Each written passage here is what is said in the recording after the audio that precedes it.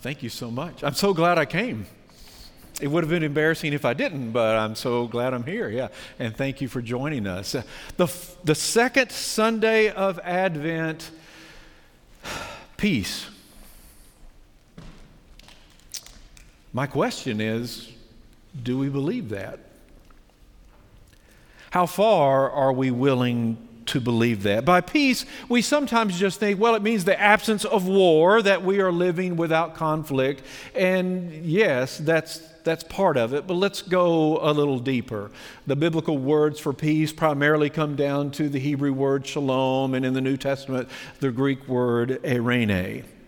And by peace, it certainly does have this sense of justice, that people are living together and they are not at war with each other, that people have the resources that they need to live in dignity and to live lives in safety, and that's part of the biblical meaning of both shalom and eirene. But it's more. It's a little bit bigger than that because it goes back to the intentions of God. And one of the phrases that you may have heard or you might hear as you look at these words is the flourishing life, the flourishing wholeness of God's intentions for all of creation. What God intended as we go back and we read the creation account, that's what the prophets are talking about. That's what Jesus is talking about. It's not just the absence of conflict. It's not just having enough. It's more than that. And shalom and eirene can also be translated as balance. Try that sometimes as you're reading through the biblical text and you come across one of those words, grace. Try balance or wholeness or fullness and see if it opens up some possibilities for you. But shalom and eirene are more than that, because it's about restoring the broken relationship with our Creator God as the starting point of finding the wholeness in life, or the balance in life, or the fullness in life, or what it means to live without conflict with those around us, or even what it means to be sure that those around us live in safety and have what they need to have dignity in life. Someone said that shalom and eirene in some way captures what you are missing in your life and the goodness that you wish for others. Which is why in some cultures, instead of saying hello or goodbye, they use some form of peace, and sometimes we do it as well as we're writing notes or letters or even signing off on an email. What's the word that's going to capture what I really want for you? That kind of wholeness or fullness, or what God has intended, or what God has dreamed, or whatever it is that you are missing in life. Peace. Shalom. Eirene. God's purposes in Advent. God becoming flesh, living with us and as us and for us. Do we believe that's really possible? Sometimes we talk about it. I remember one moment in my life, not too long ago, 2014. I remember this moment because I had a hard time getting past it. I had a hard time capturing it. I had a hard time processing it. I was with one of our church members, Ron Ledbetter. We were in Beirut, Lebanon. I shared this story with you when I came back, and here's a photograph. And it's a little dark, but Ron and I are on the stage, and we're just north of Beirut, Lebanon, working with one of our missionaries, Maha and Shawi Boulis, at the Jesus Celebration. And it's a church that's out of business. It's a church building that's now just rented out for space. And Ron, as I remember, there are 800 or 900 adults in the room that particular night. And what is so interesting, on the front row, that most of that front row is about to come up on stage, because your missionary has been working and building relationships and sharing the gospel and making a difference in a place that seems so far to us but is home for them. And in just a moment, what I wish I had the photograph for you is that those individuals are going to come up on stage, and there will be a Sunni Muslim sheikh standing next to a Shia Muslim sheikh standing next to a Druze sheik, standing next to a Catholic priest, standing next to a Baptist minister, and on the other end of it, a Baptist missionary, and we're holding hands as one of your church members, Ron, and believe it or not, a retired attorney, cue all the attorney jokes, leads in a prayer for peace. And as moving as that moment was, as unbelievable as that moment was, and I remember one of my thoughts was, why aren't the television cameras here? Can you imagine that event happening in our country? Can you imagine what a variety? The response was the audience, which had some Christians in it, and a lot of Muslims, and some Druze, and a lot of folks who have no identity. The incredible thing was their immediate response of standing to their feet in applause and hope and longing. And for just a moment, I remember thinking in just a moment, is it possible? Could we really have peace in places we've never thought we could have it? Have we just not believed it enough? Have we just not lived into it enough? Have we just not been desperate enough for it? Desperately hoping that their prayers will be answered. I think that's one way of expressing the attitude of the people that are captured by our biblical text this morning, and we have been using those Advent texts, and in particular the ones that are found in the Old Testament prophets, and today it's Isaiah chapter 40. Desperately hoping that their prayers will be answered. And before we read that biblical text, it's a good time to just pause and say, for what are you praying this morning? For what are you desperately hoping and longing for? Maybe even afraid to voice it to anyone else around you, but it really is there. As I said, our Advent text today is from Isaiah chapter 40, and there's this incredibly long pause between chapter 39 and chapter 40. Some scholars say 160 years go by of war and exile and hopes and cries and tears and questions and waiting and longing. In Isaiah chapter 40, we hear God's response to the prayers of the people. After this God-muted time, these words, comfort. Comfort my people, says your God.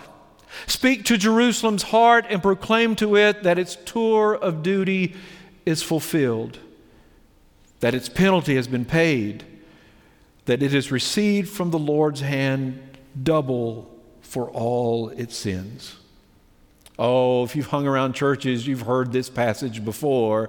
It is sweet music to our ears. Comfort, comfort my people. Have compassion on them. Feel sorrow for them.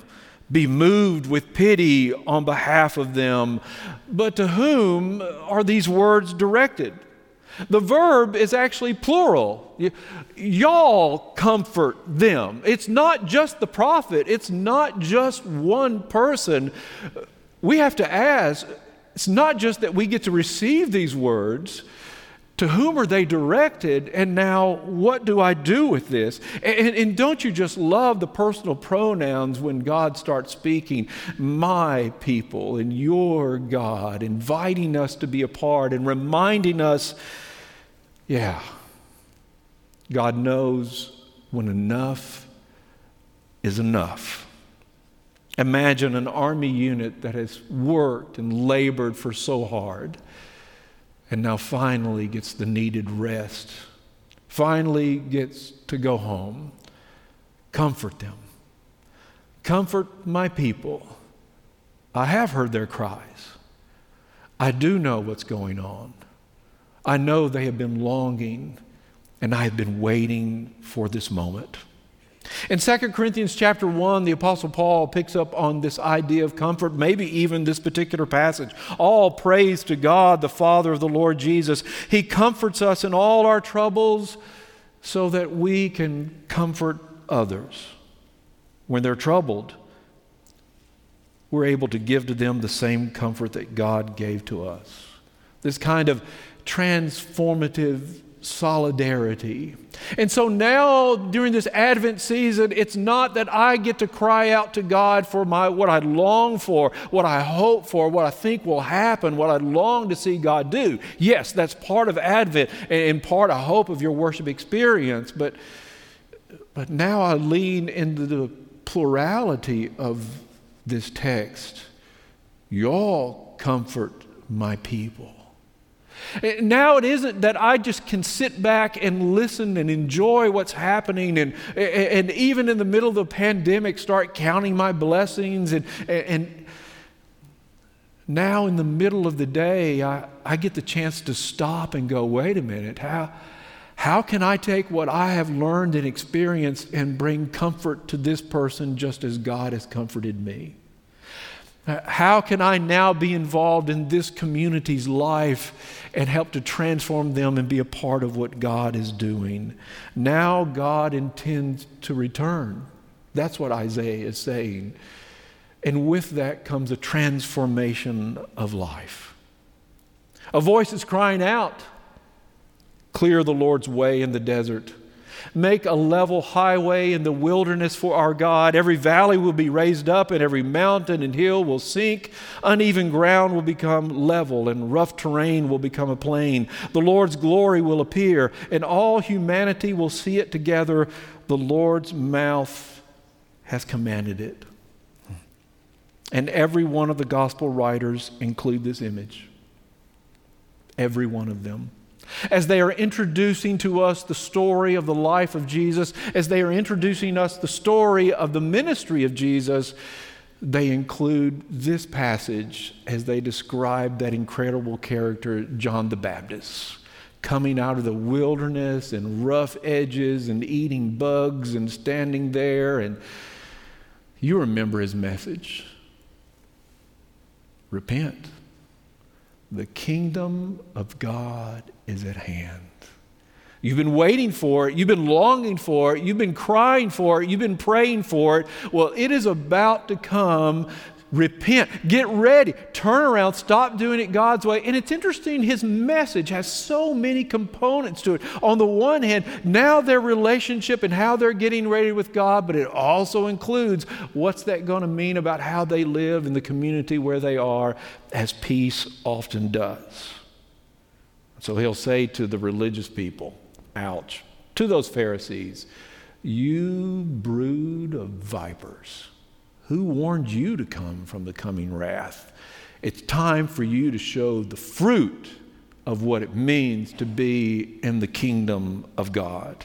And he'll say to the crowd, if you have 2 coats, then you need to share it with someone else who doesn't have one. And he'll say to the tax collectors, you want to get ready for what's coming? Then you need to stop taking too much from the people who don't have it. You need to do it the right way. And he'll even say to the soldiers, stop extorting people for money.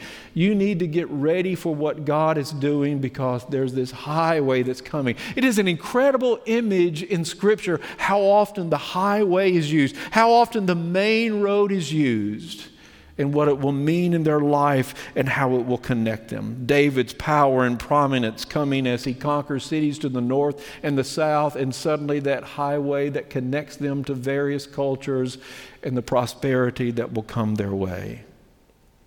Or Mary and Joseph fleeing on the highway to Egypt as immigrants now because their life is in danger. Or Paul, who is on the road to Damascus and suddenly finds out what he thought he was doing the right way. Righteous indignation is not what God had for him at all. Or Jesus, who will weave together the story of the road that goes from Jericho to Jerusalem, an unsafe road, and an opportunity for us to mean what it really means to be righteous and to do the right thing. Or in Acts chapter 8, Philip going from Samaria down to the Gaza Road and encountering this Ethiopian eunuch, and we don't quite know what happens in his life. Images of a highway that will connect the people of God as God is now connecting the world together, because the good news is for all. But will they recognize God when the encounter comes their way? Will we recognize God when the encounter comes our way? He's a pastor now, but he tells the story about being a teenager in high school. And he and his friend on a Friday night, when his parents thought they were at a restaurant, in fact, they were in another part of the county where they weren't supposed to be at all. And it wasn't a heavily populated part of the county. It was out in the country, and they were doing things they knew they were not supposed to do. And it was going great, until they had a flat tire. And then they discovered that the spare tire was flat. I'm seeing people leaning over. I'm seeing a child leaning over to mom. Was it you or mom? Oh, your dad, yeah. And he knew he had only one option. Now I have to call dad and get dad out of bed. Dad has to come out to the country. His words, "We did not have fun. He took my keys away. He took away my privileges. But then surprisingly, he took my fear away by saying, 'I'm upset with you, but I understand. I remember what it's like to be a teenager.'" And he was shocked. My father, a teenager? God, understanding. It is the power of Advent, you know, that there's never a time, that you will respond to God, that God will say, I don't get it. I don't understand. But a voice was saying, "Shout." And someone said, "Well, what should I shout? All flesh is grass. All its commitment is like the flowers of the field. The grass dries up and the flower withers when the Lord's breath blows on it. Surely the people are grass. The grass dries up. The flower withers. But our God's word exists forever."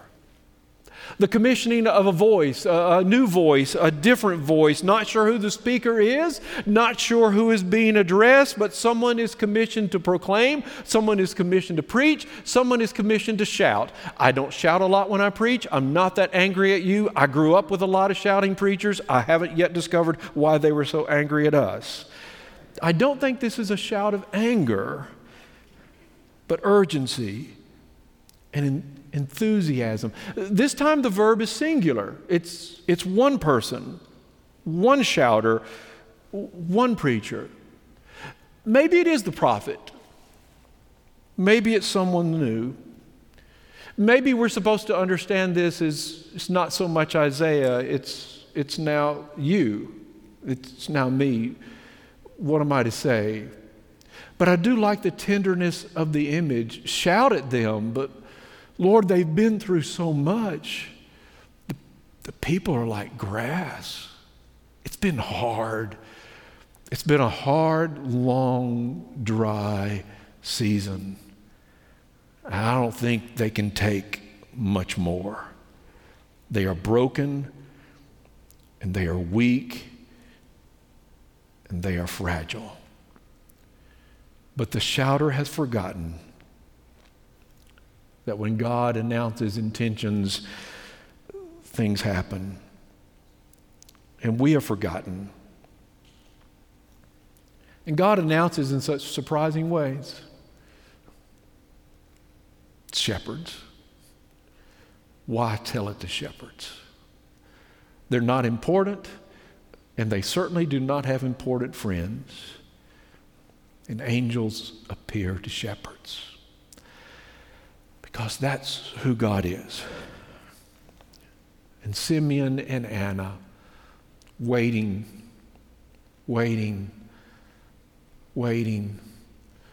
That's who God is. So here's the message. Go up on a high mountain, messenger Zion. Messenger Jerusalem, raise your voice and shout. Shout it, don't be afraid. Say to the cities of Judah, here's your God. Here's the Lord God coming with strength, with a mighty arm, bringing his reward with him and his reward before him. Like a shepherd, God will care for the flock. He will gather lambs in his arms and lift them onto his lap. He will gently guide the nursing young ones. What an incredible image. And the first one we love, the first one we go to, it's the warrior God who is strong and accomplishes. But isn't it the second one that we need too? Tender, caring, healing, and loving. This last week I listened to an interview. His name is John Hunter. He started teaching 30 years ago. And 30 years ago, he decided he needed to do something new. He needed to do something creative to help students understand and think about the major issues of the world. So he invented what he called the World Peace Games. And so he divided his students into different nationalities and countries. And he assigned to them issues: economic, health, global crises, natural disasters, political conflict, and then together they had to collaborate and figure it out. The most impressive part of all of this is that his students are all fourth graders. And so the interview is between John Hunter and one of his former students 10 years later, now Irene Newman, 20 years old. And here's how the interview went. I'm Irene Newman. I played the World Peace Games 10 years ago, and now I'm studying peace, war, and defense at the University of North Carolina at Chapel Hill.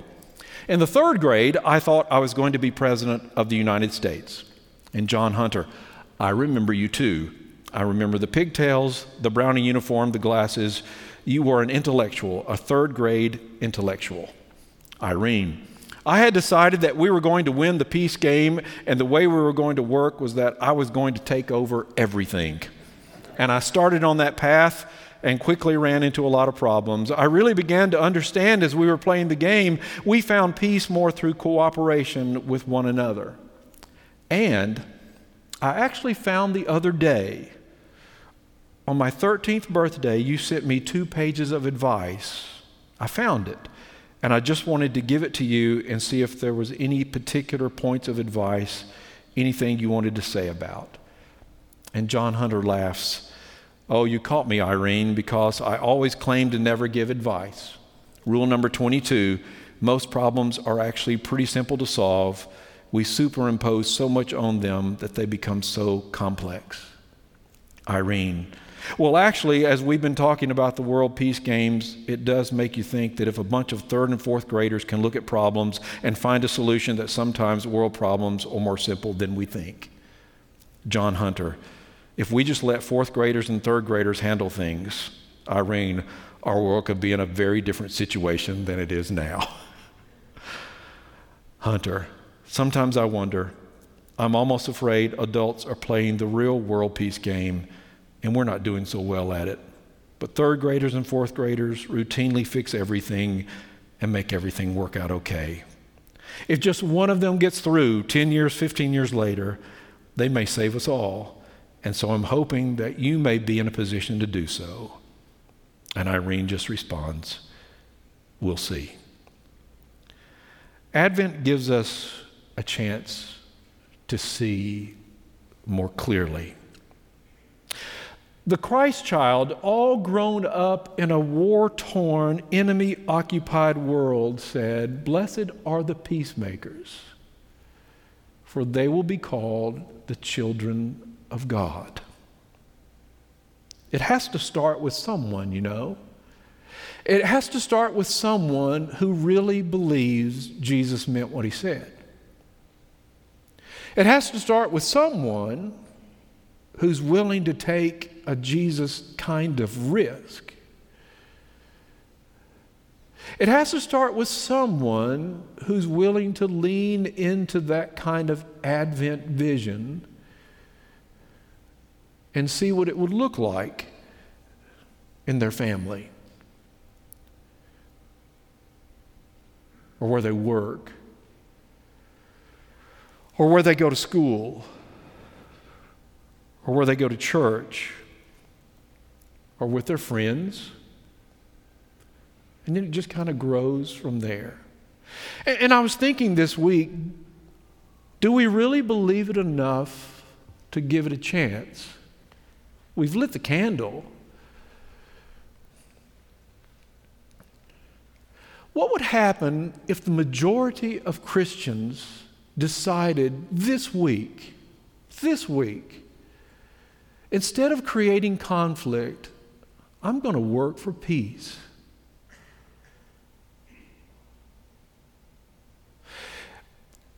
Instead of creating hatred and distrust, I'm going to be a peacemaker. When I read that email, I'm going to respond as a peacemaker. When I read that post, I'm going to respond as a peacemaker. When I walk into that conversation, I'm going to respond as a peacemaker. When that comes up in my home again, I'm going to respond as a peacemaker. When that comes up with my friends, what would happen if we really did that? I want to try to do it this week.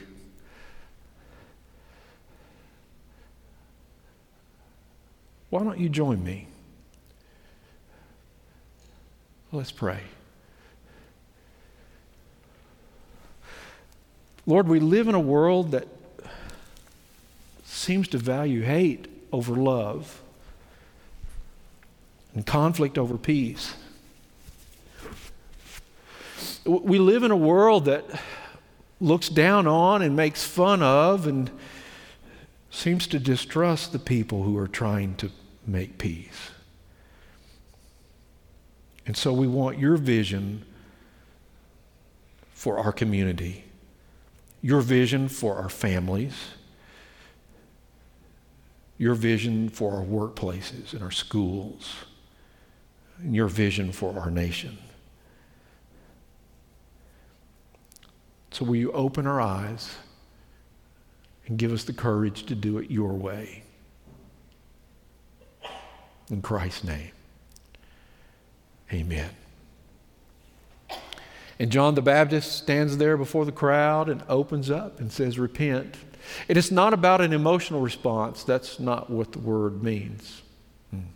It's about stopping and turning around instead of doing it my way, doing it a different way, doing it God's way. And so we give you an opportunity this morning. If there's something about the song you've heard, the message of Advent, a scripture that we've read, how God's Spirit has been moving you and working with you, we would like to pray with you and talk to you and give you that chance to invite Christ into your life and to become the disciple you've heard about. And then let's explore together God's plan and intentions for your life. Will you stand as we continue our worship?